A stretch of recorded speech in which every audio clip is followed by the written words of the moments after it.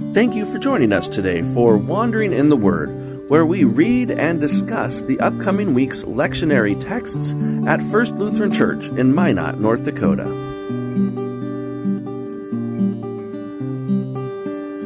Excellent.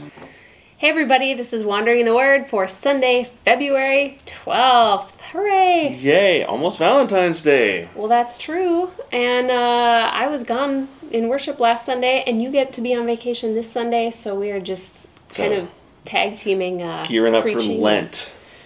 We got lots going on. It's a fruitful time. It is good. Lutheran. And the cool thing is though we're carrying on kind of Jesus' Sermon on the Mount, as it is called in Matthew, continuing it on, and he gets a bit more. I don't know, should we say feisty in this one? Feisty, a bit more graphic, maybe, in some ways. It can be a bit challenging. So why don't we dive in? Because that sounds fun. Wonderful. Okay, our gospel reading for this coming Sunday is Matthew chapter 5, verses 21 to 37. Jesus said, "You have heard that it was said to those of ancient times, 'You shall not murder,' and whoever murders shall be liable to judgment. But I say to you that if you are angry with a brother or sister, you will be liable to judgment. And if you insult a brother or sister, you will be liable to the council. And if you say, 'You fool,' you will be liable to the hell of fire.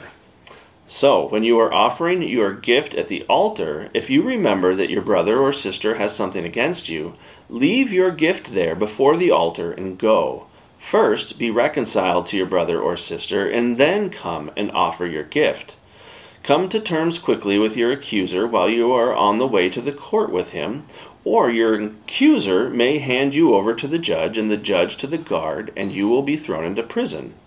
Truly I tell you, you will never get out until you have paid the last penny.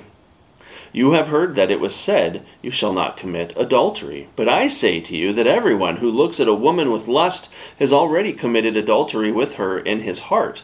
If your right eye causes you to sin, tear it out and throw it away. It is better for you to lose one of your members than for your whole body to be thrown into hell. And if your right hand causes you to sin, cut it off and throw it away. It is better for you to lose one of your members than for your whole body to go into hell. It was also said, 'Whoever divorces his wife, let him give her a certificate of divorce.' But I say to you that anyone who divorces his wife, except on the ground of unchastity, causes her to commit adultery, and whoever marries a divorced woman commits adultery. Again, you have heard that it was said to those of ancient times, 'You shall not swear falsely, but carry out the vows you have made to the Lord.' But I say to you, do not swear at all, either by heaven, for it is the throne of God, or by the earth, for it is his footstool, or by Jerusalem, for it is the city of the great king. And do not swear by your head, for you cannot make one hair white or black. Let your word be yes, yes, or no, no. Anything more than this comes from the evil one." The Gospel of the Lord. Praise to you, O Christ. Well, we're not pulling any punches here today. Blessed are the peacemakers and the meek. What do we make of these? This is like hard. Yeah, this is really, instead of, we think, oh, Jesus came to usher in this sort of realm of grace where like the law is no more. And Jesus is taking all these Old Testament laws that the people have lived by for generations and is saying, you have heard that, yeah, but I'm gonna do you one better here, and intensifying everything and making it just absolutely impossible. Like, yeah. To insult a brother or sister, or to say "you fool." Yeah. All of us have said worse than that to the person who cuts us off in traffic, or whatever. Nice. It's you fool. That would be kind by many standards, and yet you will be liable to the hell of fire. So many people may not realize that in verse 23 there, when Jesus says, when you're offering your gift at the altar, if you have some kind of relational tensions or conflict happening, leave your gift there before the altar and go first be reconciled to your brother or sister and then come and offer your gift. And that plays out liturgically in our worship services, Yeah. like week in and week out, every Sunday, we honor that command by what we call sharing the peace, but it really was intended, at least originally, as a time to be reconciled to people that you might be in a disagreement with, or one of you is wronged the other, before you approach the table, before you offer your offerings. That's really important. Yeah, and it kind of, a lot of this is kind of geared more towards like how we treat each other in some ways. Because like in that particular one, it's like, yes, you go to the altar and ask for forgiveness, but and God will give forgiveness, I guess. But like, I guess. Yeah, maybe God gives forgiveness, but like that doesn't negate the fact that you still need to reconcile with whoever you maybe have wronged or are having struggles with. To a certain degree, to the point that is healthy and safe and all of those kinds of things, of course. But Jesus is kind of like, rather than easing the law, in some ways he's making it impossible. If your hand causes you to sin, cut it off. I know, you start envisioning this like pile of body parts, like, oh, that person had a problem with their eye. Yeah. And their hand. Pluck it out. Like, yikes. Whatever. Yeah, I mean, especially because as we understand it, a lot of sin for us originates in our brain. You just can't kind of dissect the sin out of a human body. It's part of kind of who we are and what we do, unfortunately. So if it were that simple, maybe we could sort of rid ourselves of sin easily. And as it is, we are in bondage to sin and cannot free ourselves, as we say. But it does make a statement. It does. It really kind of drives that point home. And it does make you think a little bit there. Yeah.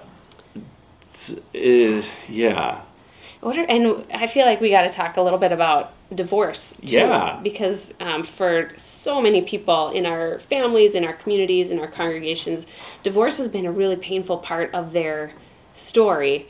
And so to read these words from Jesus, or to have these read during worship, I get this, I have a sense like could really just be twisting the knife for some people. And what would you want people to know? I mean, it does, you hear that word divorce, and for anyone who, as I have, or others, many others in our congregation who have gone through that, it is kind of like you kind of, I know that word. And unfortunately, the church has oftentimes had this kind of stance, like, well, if you're a divorce, then you have like a scarlet letter, or that you've done something wrong, or whatever the case may be. And so then the church, unfortunately, becomes it doesn't feel like a safe place for people to bring that hurt.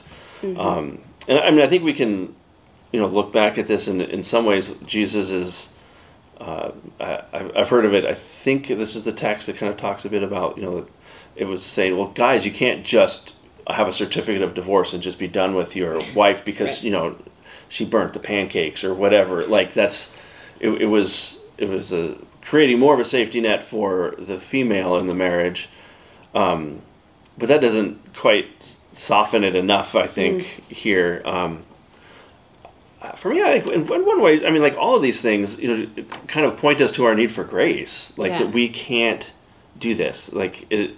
I think we can kind of set this text aside a little bit and go, it's not just specifically divorce, like, although that's the word that kind of comes out to us. Yeah, or insulting people. I mean, insulting people. We do that daily. I mean, this is part of all of this stuff, whether it's divorce or just kind of broken relationships of any kind. I mean, we all experience that.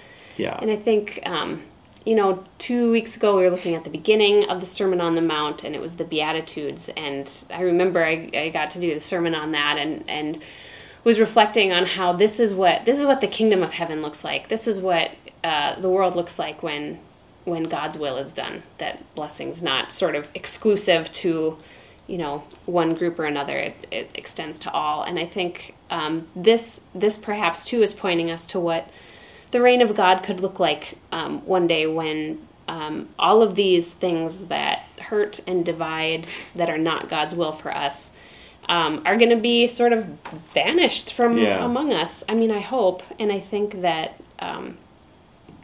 you talk about the importance of grace, that while we're living in this in-between time of Jesus dying and being resurrected and ascending to the day when Jesus comes back, we have this long period of not yet, when God's will is not yet fully done. And kingdom of heaven is still something sort of breaking in and being previewed on earth, but not fully here. And, we are experiencing salvation in many ways, but not in every way. Yeah. Well, and I think, too, like back to the Beatitudes, blessed are those who mourn. Yeah. Blessed are those who are weeping. Like, anybody I know who has gone through a divorce has had a lot of mourning and a lot of weeping. Yeah. And so, like, that blessing still Right. is extended to them in the midst of that despair, and that pain and that suffering. And so...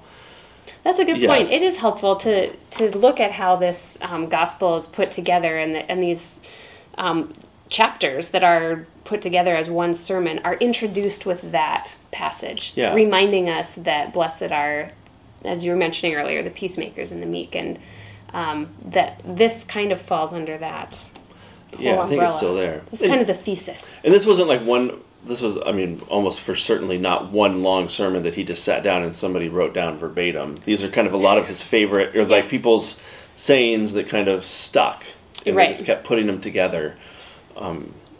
You don't see it the way we print it in the bulletin. I'm not sure how it's printed in, various scriptural translations, but you do get the idea that these are kind of bullet pointed. Yeah. There's not like a transition from here to there. It was just like, you've heard it said, and it was also said, and again you've heard it said, that it's just, it's like a list, kind of. It is kind of a list, yeah. And taken in that context, and like, so he has this thing about divorce that would have sounded really radical to, like, pretty much most of the women of the time. Like, it would have been like, wow, this is actually kind of freeing, But we don't kind of necessarily get all that kind of nuance in there. And I had to kind of laugh, too, because in verse 27, you shall not, 28, everyone who looks at a woman with lust has already committed adultery in his heart. Well, I guess women are off the hook then, Yeah. Feast your eyes, ladies. Yeah, you don't have to worry about it. But it's context and the time, Right. the time and all that kind of thing. But these are some interesting words. We also have a New Testament reading we can jump into. Do you want to read that one? Yes, I suppose we should move along. So this is from 1 Corinthians chapter 3. It's verses 1 through 9. And so, brothers and sisters, I could not speak to you as spiritual people, but rather as people of the flesh, as infants in Christ. I fed you with milk, not solid food, for you were not ready for solid food. Even now you are still not ready, for you are still of the flesh.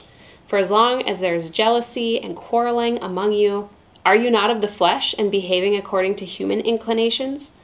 For when one says, I belong to Paul, and another, I belong to Apollos, are you not merely human? What then is Apollos? What is Paul? Servants through whom you came to believe, as the Lord assigned to each. I planted, Apollos watered, but God gave the growth. So neither the one who plants nor the one who waters is anything, but only God who gives the growth. The one who plants and the one who waters have a common purpose, and each will receive wages according to the labor of each.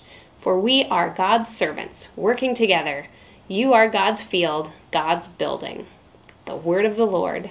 Thanks be to God. Well, we seem to be, kind of getting an earful of Paul chastising this community. Basically calling them a big bunch of babies who can't seem to pull themselves together and live according to, the way of Christ that he's been trying to teach them. He's just like, ugh. Yeah. You are not ready for solid food, little ones. You got some learning to do. So they seem to be kind of having some arguments over Paul and Apollos. Yeah. I cannot off the top of my head remember a lot about Apollos. And we've been following through 1 Corinthians now in our New Testament readings, and this is like, I was baptized by so-and-so. Yes. I was baptized by so... And it's like, you were all baptized into Christ. It's not really who was doing the baptizing, but who was working through that rite and that sacrament. And, we got to focus not so much on our human status, but keep Christ at the center. Yeah, which is, in some ways it is kind of reassuring that like the church 2,000 years later is having the same struggles that the very first church had, like of losing focus in some ways is kind of what it is. Arguing over whatever. Yeah, right. Being distracted by very, very human concerns. Fleshy things, as Paul describes it.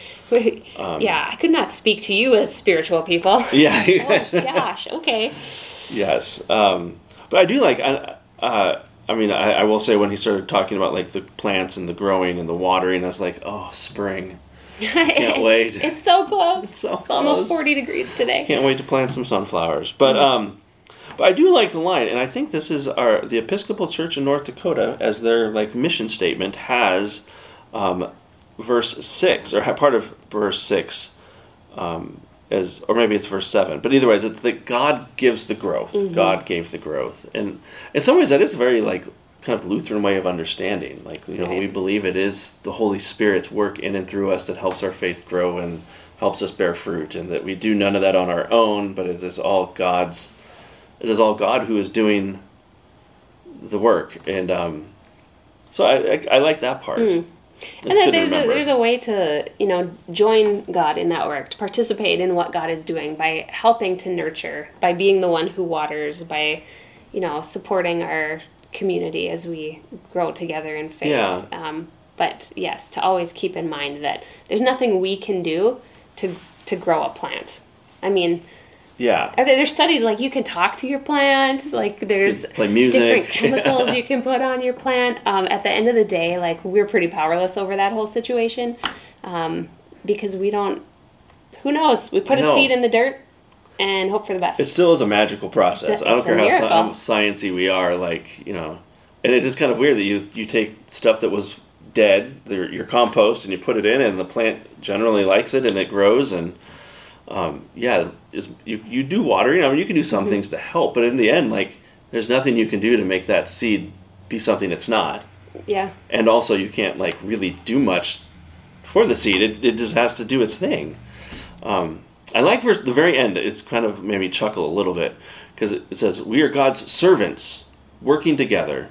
You are God's field, God's building." We have a new analogy. Like, we're servants, we're a field, and we're a building. Like, okay, which one is it? I guess it's all of it. Pick the one you like. But I had to laugh because just this morning we were talking about planting things. We were looking at, they called it a sunflower fort.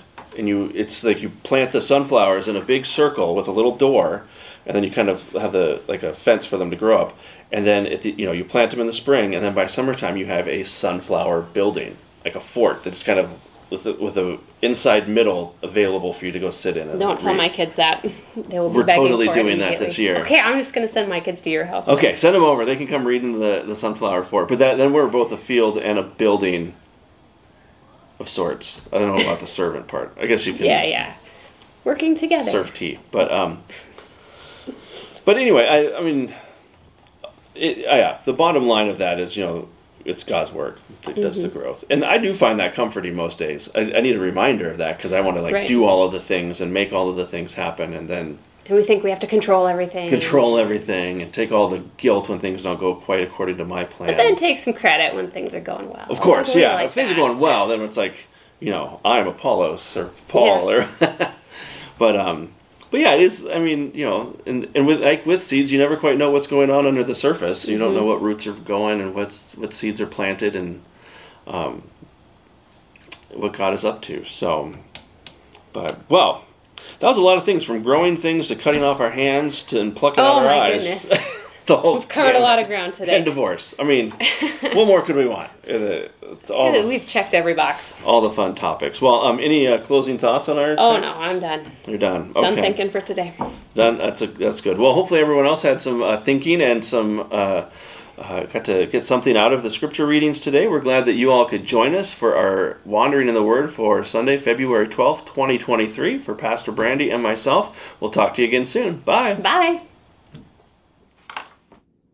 Thank you for joining us today for another Wandering in the Word podcast here at First Lutheran Church in Minot, North Dakota.